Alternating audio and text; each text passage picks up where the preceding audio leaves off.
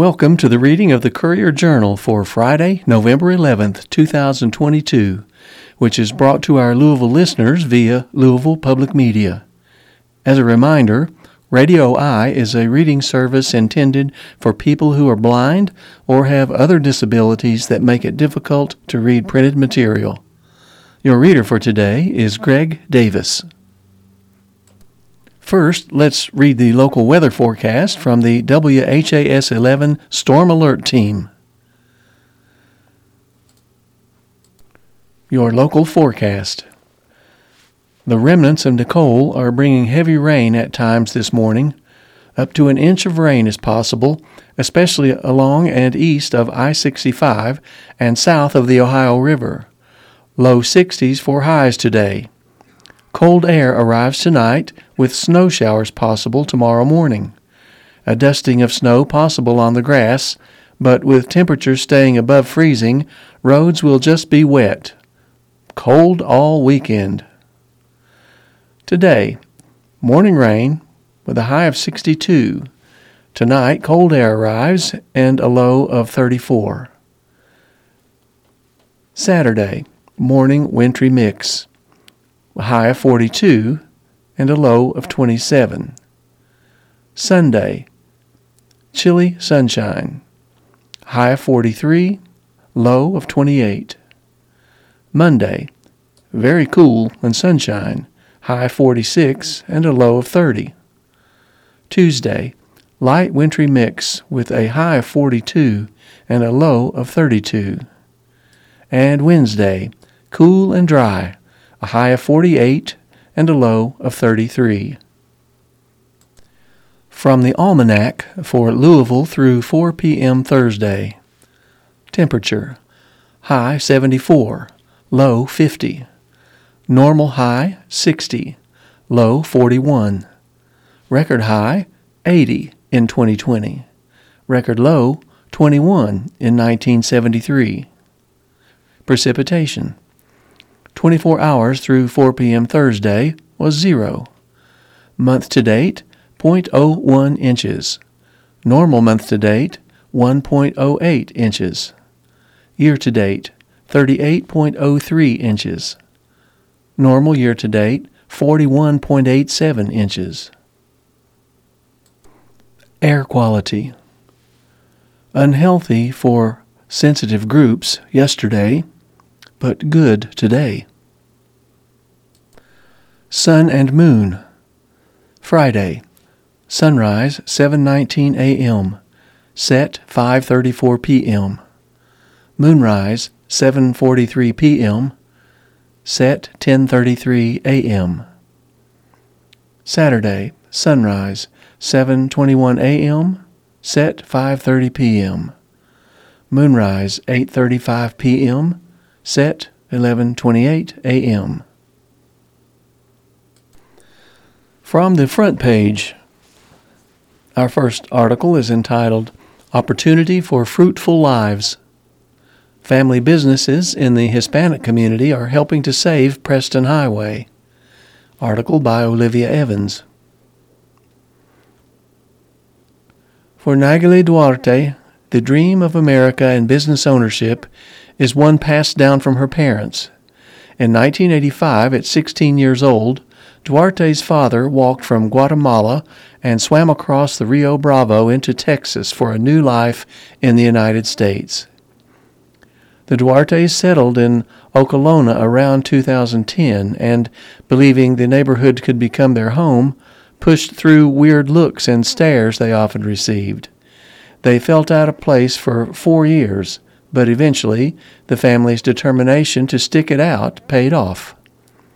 Today, Duarte and her husband, owners of La Morena Panadera y Tortillera, are part of a growing number of Hispanic entrepreneurs who are revitalizing Preston Highway, an 11-mile corridor long marred by vacant storefronts. While many have seen the highway as a growing wasteland, an increasing number of Hispanic residents see it as an opportunity to build fruitful lives for their families, friends, and generations to come. And as they continue to open taquerias, bakeries, and other businesses along the Okolona stretch, they're adding new life and culture to the corridor while bringing a needed economic boost to the surrounding neighborhood. I think we must recognize the contributions that those who aren't from here and who are new to our community are bringing to our community, said Amos Izermana, the Globalization Program Manager for Louisville's Office of Globalization. Why Hispanic residents are drawn to Okolona. To Izermana and others who work with Louisville immigrants, the shifting demographics in Okolona don't come as a shock. Organizations like Catholic Charities and Kentucky Refugee Ministries have worked feverishly to help relocate families around Louisville in recent years. And in 2019, Kentucky resettled over 1,400 immigrant families, ranking the state 5th for resettlement nationally. In the last fiscal year, more than 6,000 Cuban people have also moved to Louisville, Izermana said, with many drawn to Okolona's affordable homes and cheaper commercial rents. Today, census data shows the neighborhood is 22% Hispanic, following a 116% increase in Latino residents between 2010 and 2020. Okolona now has one of the largest concentrations of Hispanic residents in Jefferson County, which has a 7.5% Latino population, marking a big difference from when Duarte moved to the area 12 years ago. It was all Americans. You never saw like one Latino anywhere, Duarte said. The Americans would just stare at you like you're weird. We were just like, we don't belong here. That feeling has changed since Hispanic residents have encouraged their family and friends to move to Okolona, creating a familiar cultural hub in the middle of Louisville. Gabriella Shanklin, owner of Lil Shanklin's Donuts, a mobile mini donut pop-up, notes most Hispanic families didn't grow up in the area, but thanks to word-of-mouth endorsement from those already living in Okolona, immigrants know it's a community where they have opportunity to grow. Each day after school lets out, school buses pull into a small parking lot beside a used car dealer with a sign that reads, Hablamos Español, or We Speak Spanish, to drop children off at Wesley House, a family services center on Preston Highway. The center, located in an old church, is a prominent feature of the community, offering programs that span from early childhood development to after-school services to workforce development.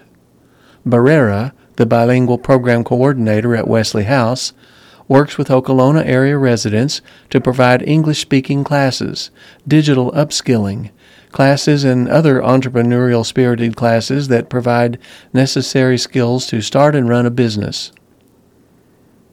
Okolona also provides an aura of cultural comfort.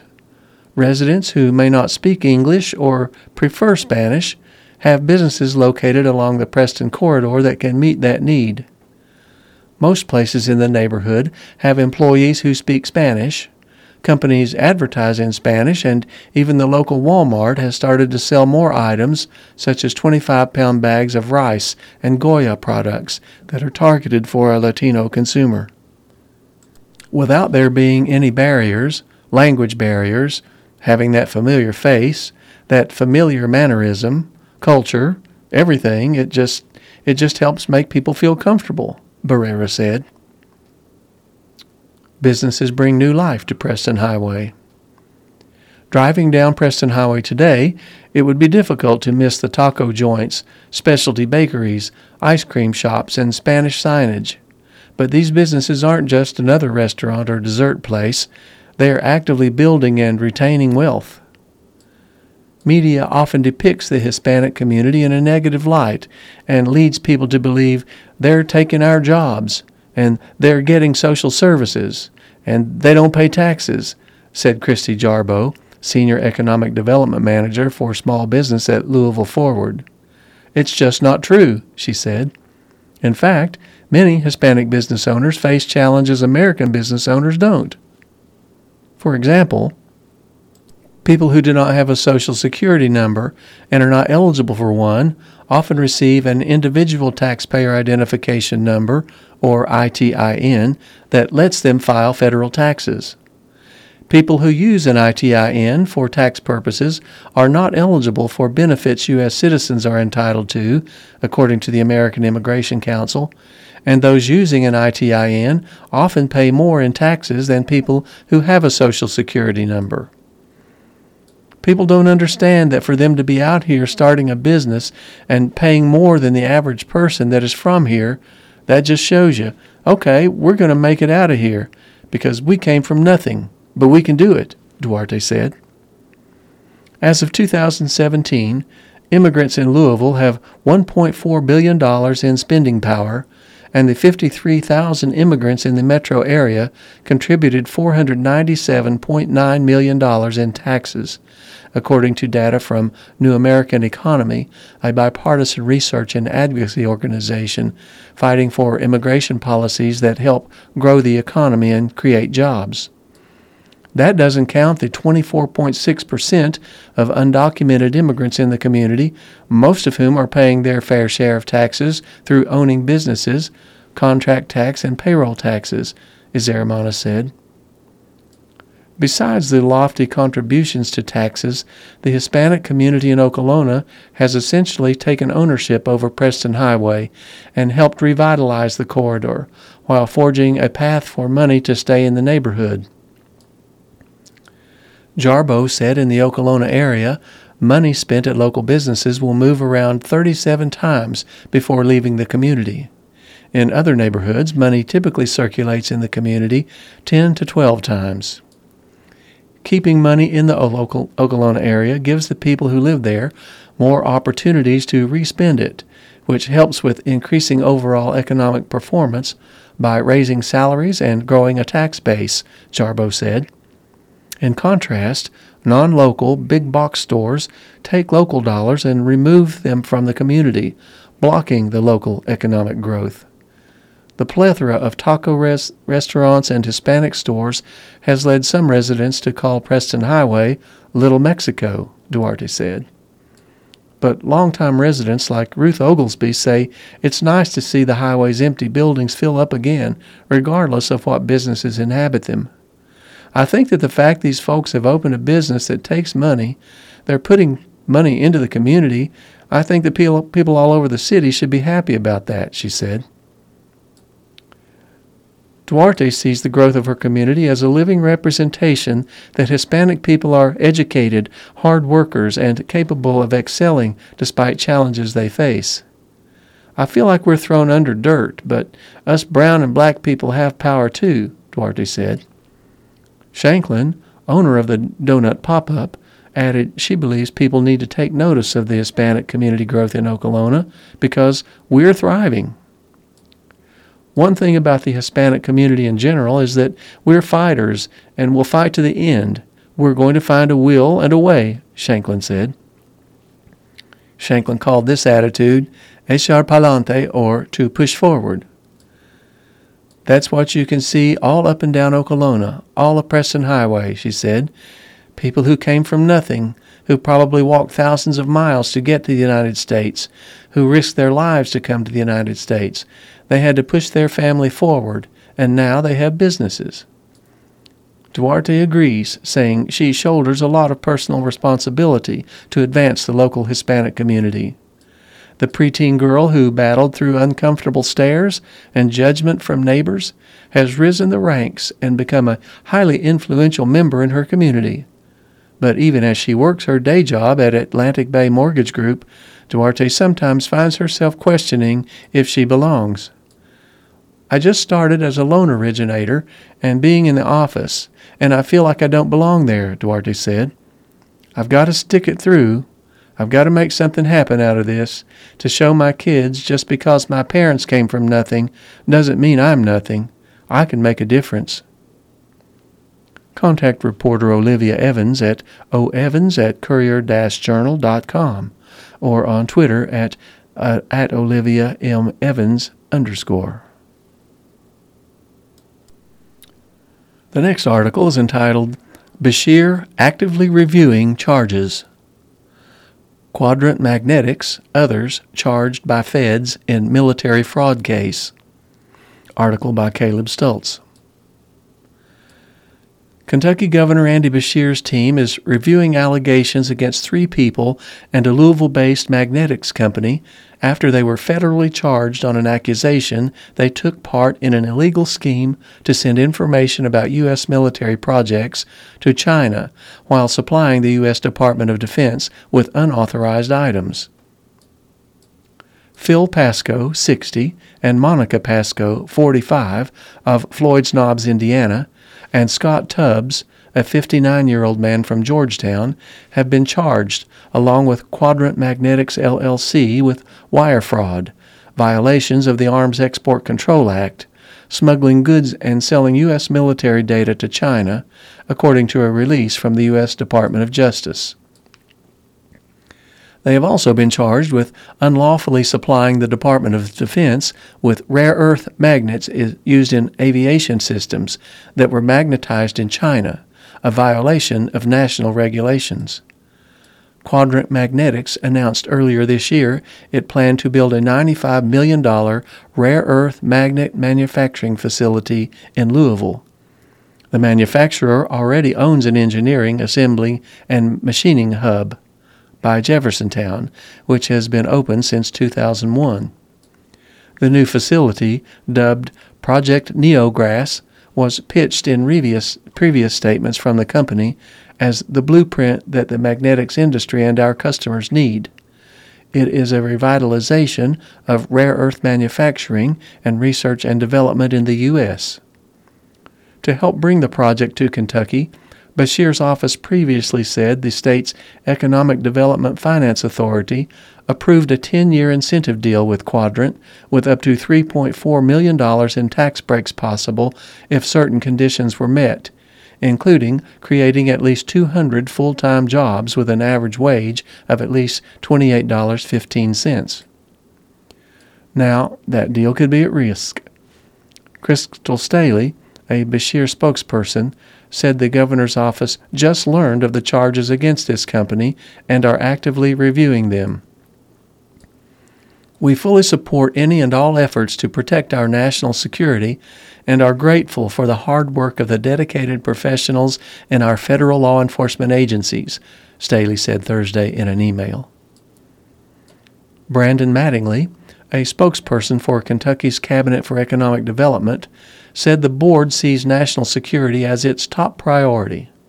The tax incentive agreement has not yet received final approval, he said, and Quadrant has not yet taken any action to claim those incentives. The state tax incentive agreement, preliminarily approved through the Kentucky Business Investment Program in January for the company's proposed investment to manufacture rare earth magnets in Kentucky, are performance-based in nature, with no upfront money exchanged as part of the agreement, Mattingly said in an email. We will await further information as it becomes available and are prepared to support the federal government in their investigation. The indictment from the Department of Justice said between January 2012 and December 2018, the 3 defendants conspired to send approximately 70 drawings containing export-controlled technical data to a company located in China without a license from the U.S. government. The charging document also alleged Quadrant imported its rare earth magnets from a company in China. Once they were in the U.S., the indictment said, Quadrant sold those products to 2 U.S. companies, which included the magnets and military equipment sold to the Department of Defense. Under the Defense Acquisition Regulation System, rare earth magnets sold to the Department of Defense are required to have been produced and magnetized in the U.S. or in another authorized country, a list that does not include China. The Department of Justice said the Defense Criminal Investigative Service, the FBI, the Department of Homeland Security, the IRS Criminal Investigation Unit, the Naval Criminal Investigative Service, and the Department of Energy's Office of Inspector General are investigating the case, according to the release. Quadrant bills itself as the worldwide leader in the magnetic industry on its website. The company's global headquarters are in San Diego, with additional offices in Europe, Asia, and Australia. Its Louisville hub is located at 12500 Plantside Drive, where it produces rare earth magnets used in electric vehicle motors and other products.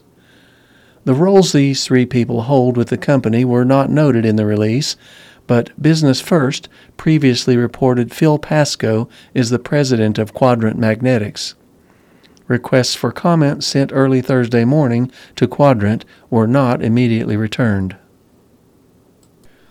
The next article is entitled JCPS Events to Answer Questions About New Student Assignment Plan.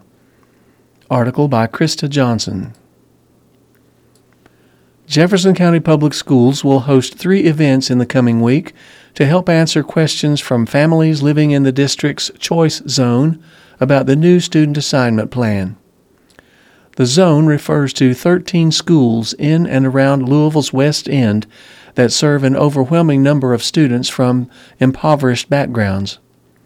Under the plan approved this summer, those schools will receive more money, and students will have the option to opt out of business busing to attend a school closer to home. Additionally, the district's magnet programs are undergoing several changes, including the addition of a new magnet school in the West End. Given the factors to consider ahead of the next school year, the district hopes the events will help families make an informed choice about which school to pick for their students. School choice team members will be able to answer questions, walk families through application processes, and help answer questions about what school choice means for me and what school does my student have to choose from, JCPS spokeswoman Carolyn Callahan said. Each event will have at least one translator on site to assist, though the Newcomer Academy event will have 8 translators present. There will also be refreshments and snacks. The events will be November 12th at Western Middle School for the Arts at 9 a.m. to 2 p.m., November 14th at Newcomer Academy at 5 to 7 p.m., November 15th at the California Community Center at 6 to 8 p.m. The Choice Zone application deadline is December 16th. For those with questions, email askstudentassignment@jeffersonkyschools.us or call 502-485-6250. The next article is entitled Militia Leader Grandmaster J Gets 7+ years in Prison. Article by Ana Rocio Alvarez Brinez. The leader of a black militia that marched through Louisville 2 times during the 2020 protests will spend several years behind bars on charges that he'd pointed a rifle at law enforcement officials more than 2 years ago. John Johnson, also known as Grandmaster J, was sentenced Wednesday to 7 years and 2 months in prison after being found guilty of assaulting and brandishing a firearm towards state and federal officers on the eve of the 2020 Kentucky Derby, according to a statement from the U.S. Department of Justice. Johnson, 59, had initially been indicted by a federal grand jury in February 2021 and subsequently found guilty in May of this year. Aside from his prison sentence, Johnson will also have to serve 3 years of supervised release with no option of parole, according to the release. A Cincinnati area resident, Johnson came to Louisville on September 4, 2020, with the militia group he leads, the Not FFFF and Around Coalition, to participate in protests over the police killing of Breonna Taylor, a 26-year-old black woman shot by Louisville Metro police officers serving a no-knock warrant at her apartment in March 2020.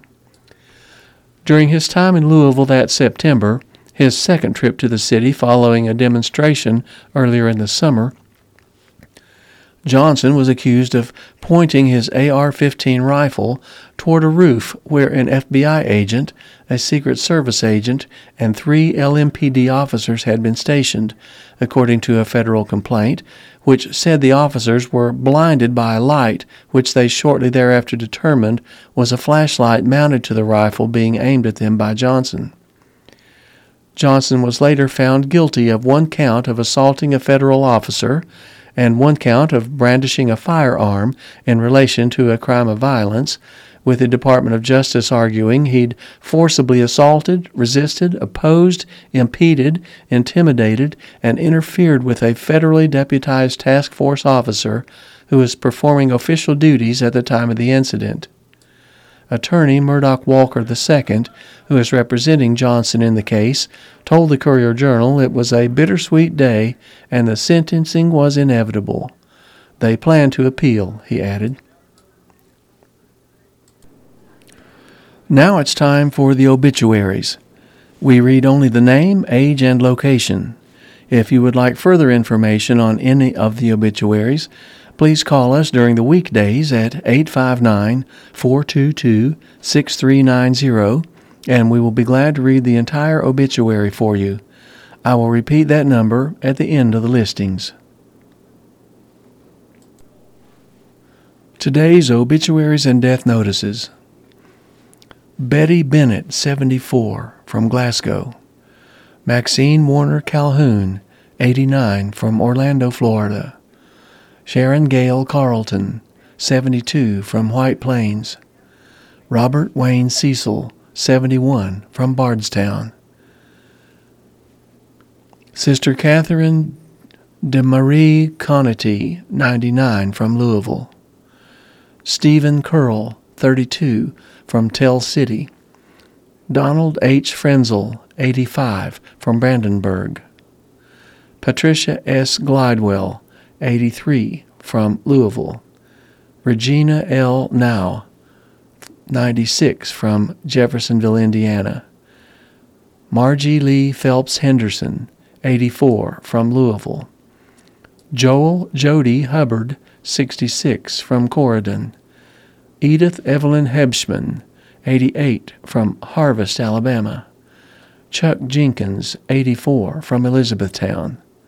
Jason Lee Johnston, 40, from Elizabethtown. Pauline Judd, 80, from Campbellsville. William Frankie Kelleher, 31, from Glasgow. June Ann Ireland Kernan, 89, from Madison. Ilona Lydia Courts, 94, from Louisville. Sandy Lefevers, 72, no town shown. Stella Lindauer, 103, from Louisville. Sean Martin, 35, from Salem. Joseph Richard J.R. Mattingly, 71, from Loretto. John Marson McCrary, 88, from Richmond. James Anton Jim McIntyre, 90, no town shown. Ellen McKinley, 96, formerly of Borden.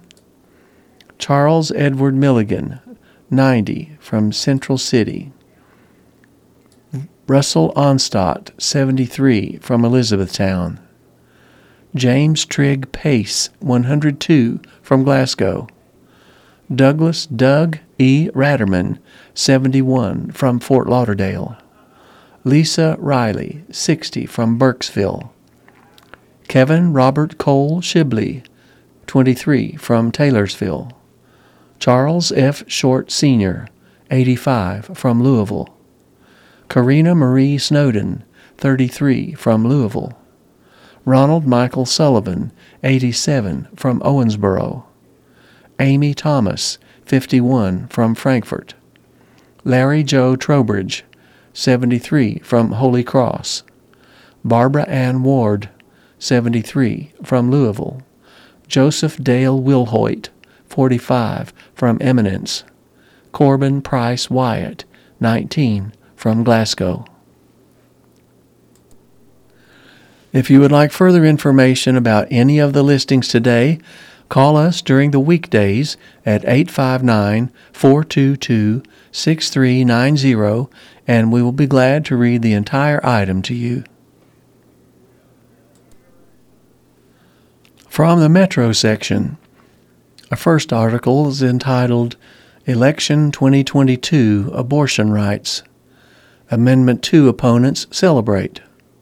Supporters of measure point fingers at radical out-of-state activists. Article by Deborah Yetter. A clear message and a strong grassroots effort helped opponents defeat a measure on Tuesday's ballot meant to eliminate abortion rights from the state constitution, members of a campaign organized to fight it said on a press call Wednesday. While our opponents have complained ceaselessly about what they called out-of-state activists, what we saw on the ground was hundreds, if not thousands, of Kentuckians working together to stop the politicians and special interests that put their freedom at risk, said Rachel Sweet, manager of the Protect Kentucky Access campaign. Supporters of Constitutional Amendment 2, led by Yes for Life, raised that complaint in a statement early Wednesday on the defeat of the measure on a vote of about 53% to 48%, a difference of almost 70,000 votes.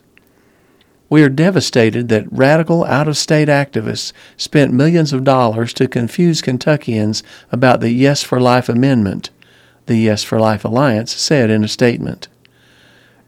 And Adia Wuchner, executive director of Kentucky Right to Life, said in a statement that amendment supporters won't quit the fight. Action in other states. Kentucky was one of 5 states with abortion measures on the ballot. Voters in California, Michigan, and Vermont voted to protect abortion rights in their state constitutions, while a measure in Montana to limit abortion in some circumstances remained pending Wednesday. Today we're disappointed, said Wuchner, who also is chairwoman of Yes for Life. But tomorrow we will be motivated. This work is too important to quit, and we look forward to the next phase of pro-life advocacy in Kentucky. Kentucky's one-sentence proposed amendment stated, "To protect human life, nothing in this Constitution shall be construed to secure or protect a right to abortion or require the funding of abortion."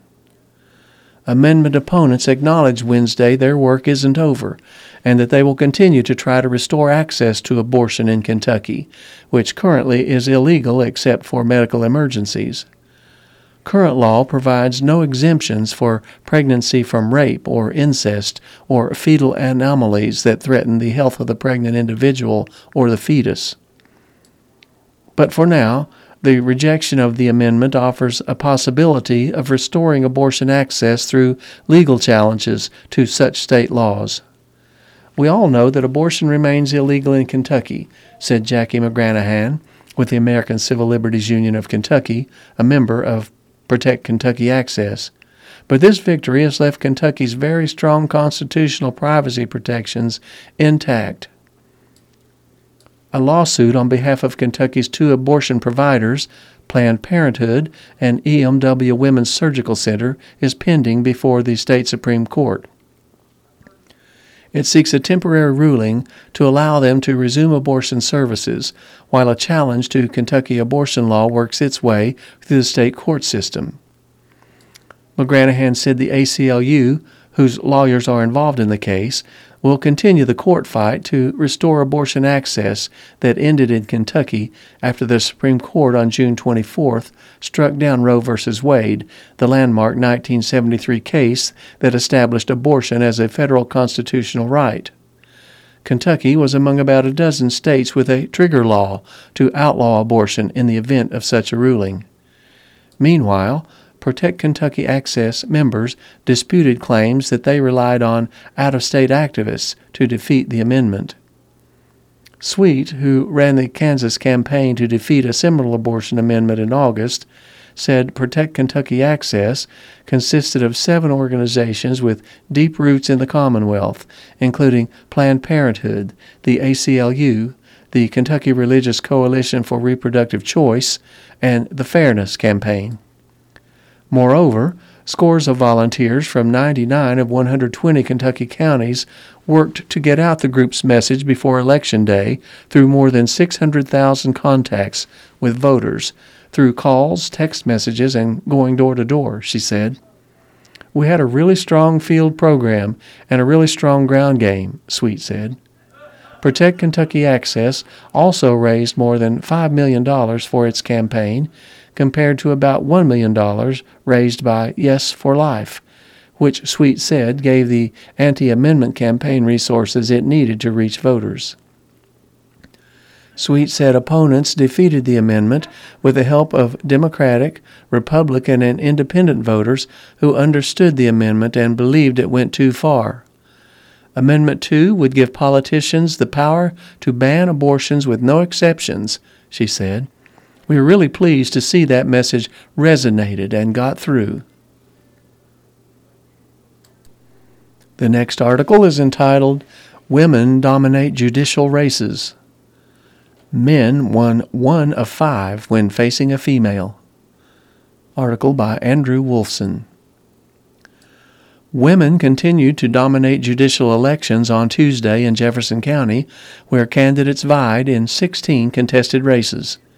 Men won only 1 of the 5 races in which a male faced a female, with Anthony Jones defeating Emily Monarch. That continues a trend in which men are pretty close to extinction, as one judge proclaimed after elections 4 years ago left only 8 men out of 40 on the bench. Here are the other results from Tuesday, in which 4 of 5 incumbents retained their seats. In one of 2 Court of Appeals contests, District Judge Annette Karam, who was trying to jump up 2 notches on the court ladder, defeated Mackenzie Cantrell, a state representative. In the other appellate contest, Circuit Judge Audra Eckerly defeated Tricia Lister, who had less name recognition. None of the 4 candidates were endorsed by Citizens for Better Judges, while the local chapter of Showing Up for Racial Justice backed Cantrell and Lister.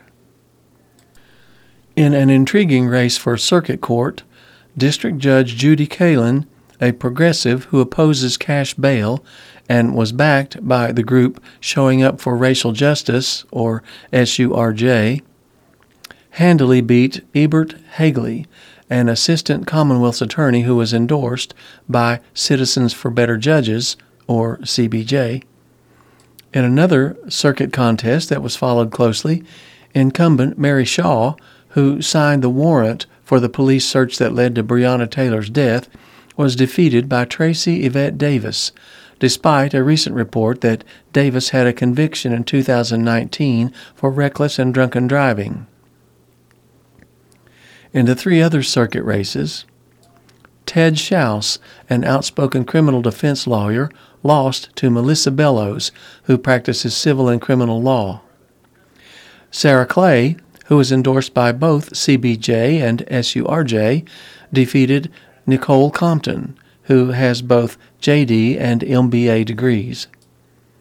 Patricia Tish Morris, who was trying to follow in the footsteps of her late father, Jeffrey Morris, a former circuit court judge, beat Doris Lee Gilbert, a former assistant Commonwealth's attorney and an advocate for domestic violence victims. In district court races, Anthony Jones, a former assistant public advocate in Henderson and an assistant county attorney in Jefferson County, beat the male Jinx by defeating Emily Monarch. Christina Garvey, the incumbent, beat Kelly Bowles, who in a campaign bio described herself as a public school teacher and a proud member of the LGBTQ+ community. Yvette De La Guardia, a former public defender, defeated Laura Holman, who has been a solo practitioner and who grew up in Oldham County. Incumbent Lisa Langford easily beat challenger Justin C. Brown, a former public defender. Megan McDonald, a lawyer and mediator, and the daughter of former judges Tom and Dee McDonald, defeated Shanner Falver, who was endorsed by SURJ. Karen Faulkner, a former public defender who ran unsuccessfully for county attorney in 2014 and who was endorsed by CBJ, beat Jessica Stone, an assistant county attorney, single mom, and former ballet dancer. Incumbent Tanisha Hickerson, who was endorsed by CBJ, trounced challenger Caitlin Dean, a Kansas native who described herself as a military spouse and an impartial servant leader. The daughter of Jefferson Circuit Clerk David Nicholson, Sarah Michael Nicholson, who was elected to district court in 2016 after practicing law only 2 years and was deemed unqualified by 81% of lawyers in a Louisville Bar Association poll, walloped Christian Garrison, a former public defender and assistant county attorney. Mary Ju Wolford, who began her career as an assistant U.S. attorney in the Western District of New York when her husband Will played for NFL's Buffalo Bills and was later an assistant Jefferson County attorney, easily beat Claudette Patton, one of the first women to clerk for famed criminal defense attorney Frank Haddad, and later a law clerk for federal judge Charles Allen and a deputy attorney general who also practices in private firms and taught for several universities. Reach Andrew Wolfson at 502-582-7189 or contact him at awolfson@courier-journal.com or on Twitter at @ADWolfson. The next article is entitled, Family Bar Celebrates a Father's Resilience. It's a reflection of the man who took his fear, dread of his sons in World War II, and built something. Martin Kovacic smiled down at me from a photograph as I ripped out the 400 or so nails he hammered into the bar. The weight he must have felt with each bang of his hammer wasn't lost on me as I jimmied those nails out one by one. About 8 decades ago, Martin's only 2 children left home to fight in World War II. George, the eldest, joined the U.S. Army Air Force, and Bob, who was just 17, begged his mother to sign the paperwork so that he could enlist in the Navy early. Meanwhile, Martin did what he did best. He built something with his hands. He wanted a bar to throw a party at when his boys came home. The details of that party never made it into my family's lore, but I suppose I'm walking proof that Martin had plenty to celebrate when the war ended in 1945. His sons came home, and our family line continued. I never knew my great-grandfather, but the bar he built lives on as an unusual relic of an American father's resilience during an incredibly difficult chapter of our nation's history. Now that relic is bolted to my dining room floor in Germantown.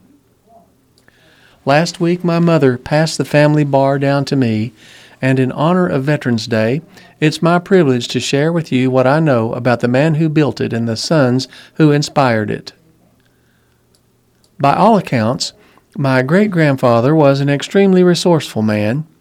Martin never earned a high school diploma, but he was a talented craftsman and bricklayer. He built his own home and countless other 20th century buildings in my hometown of St. Louis. I have no idea how long it took Martin to build this bar, but my guess is it evolved as he found the materials.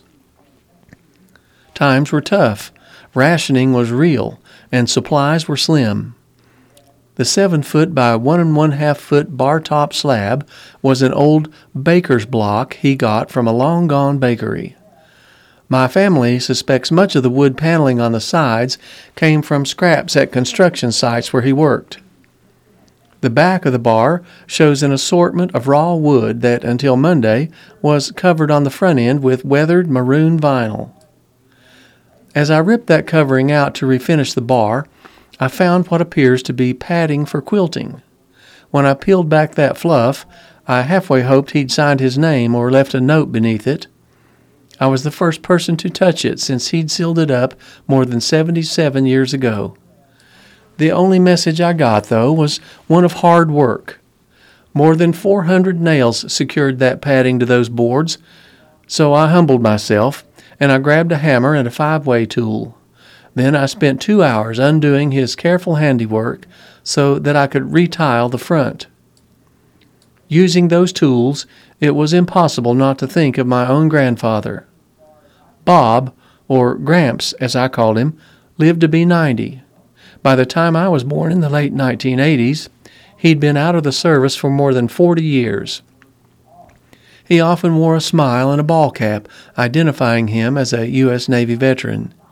He became a stonemason, and just like his father, he left his own mortar fingerprints on buildings throughout St. Louis. I was probably 3 years old the first time Gramps let me help him in his garage. I remember sitting in a child-sized plastic red chair as he passed me wrenches, hammers, and clamps that he once used on the job. My brother and I made a game of twisting small holes in his workbench with a screwdriver. Those marks are still there today, but now the bench is a table in my sunroom instead of a workstation in a garage. By the time I pulled the last dozen nails from the bar, I'd cried a few tears over the memories and laughed out loud at the absurdity of it all. Perhaps if Grandpa and I had played with a tea set instead of tools, I might have put Great-Grandma's china cabinet in my dining room instead of the bar. That wouldn't have nearly as much meaning, though. I saw that firsthand as my family sat around the bar's new home in my dining room this past weekend.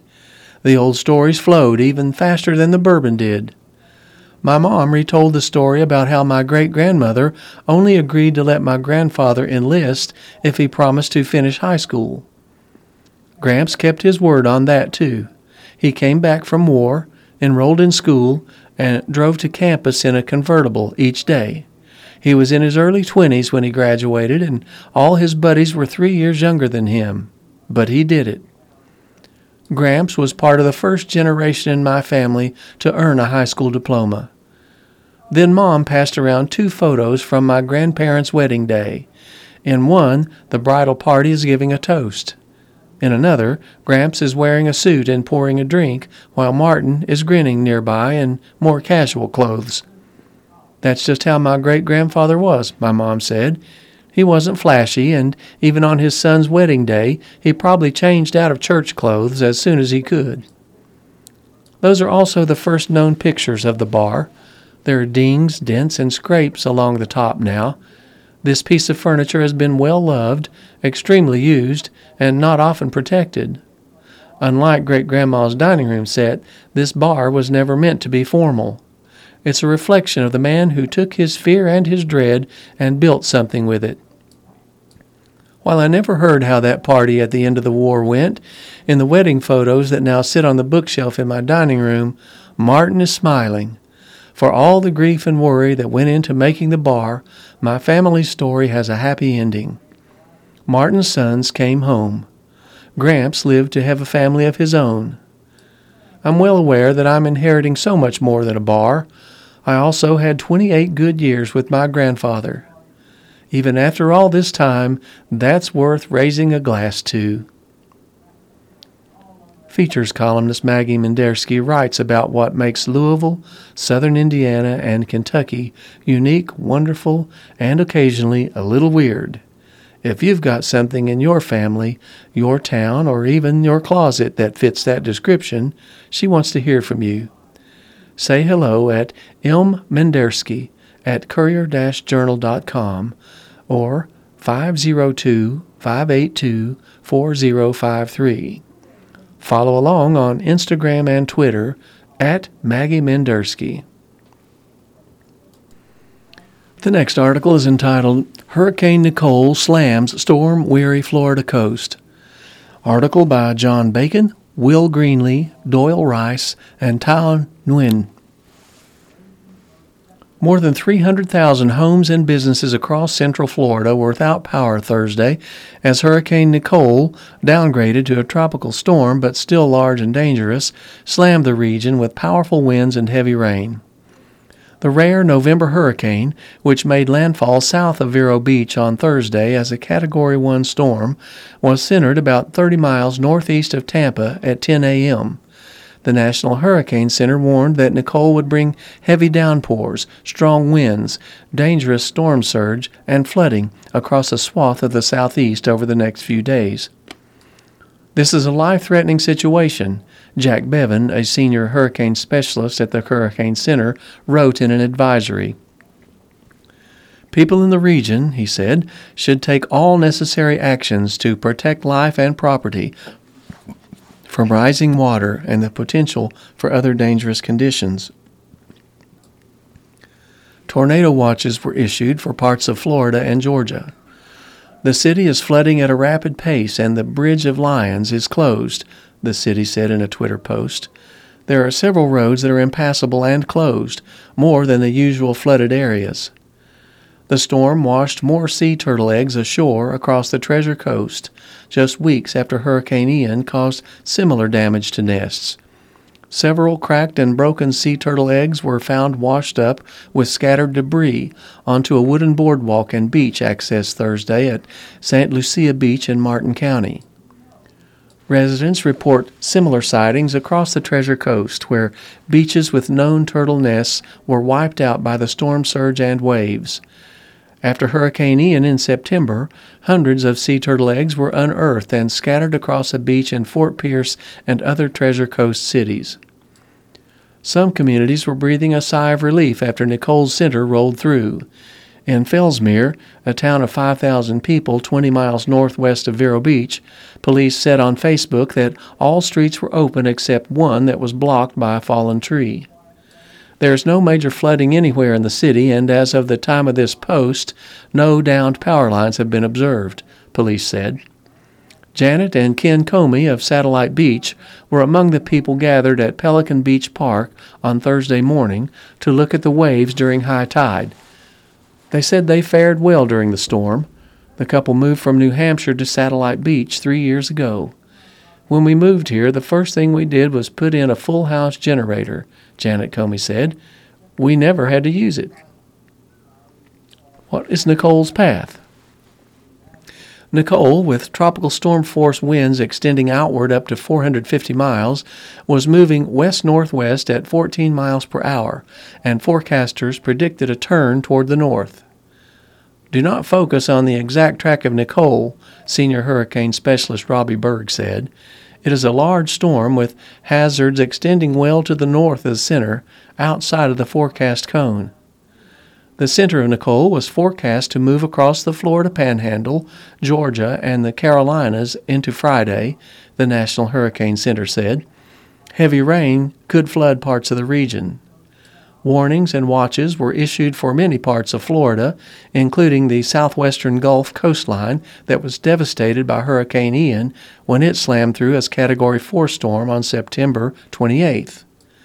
Airports and theme parks have been shut down, and a swath of evacuations included former President Donald Trump's Mar-a-Lago club. The next article is entitled, Biden to Meet with China's Leader. Tensions over Taiwan have grown since Pelosi's visit. Article by Amr Madani and Zeke Miller. President Joe Biden will meet Monday with President Xi Jinping on the sidelines of next week's Group of 20 summit in Bali, Indonesia, a face-to-face meeting that comes amid increasingly strained U.S.-China relations, the White House announced Thursday.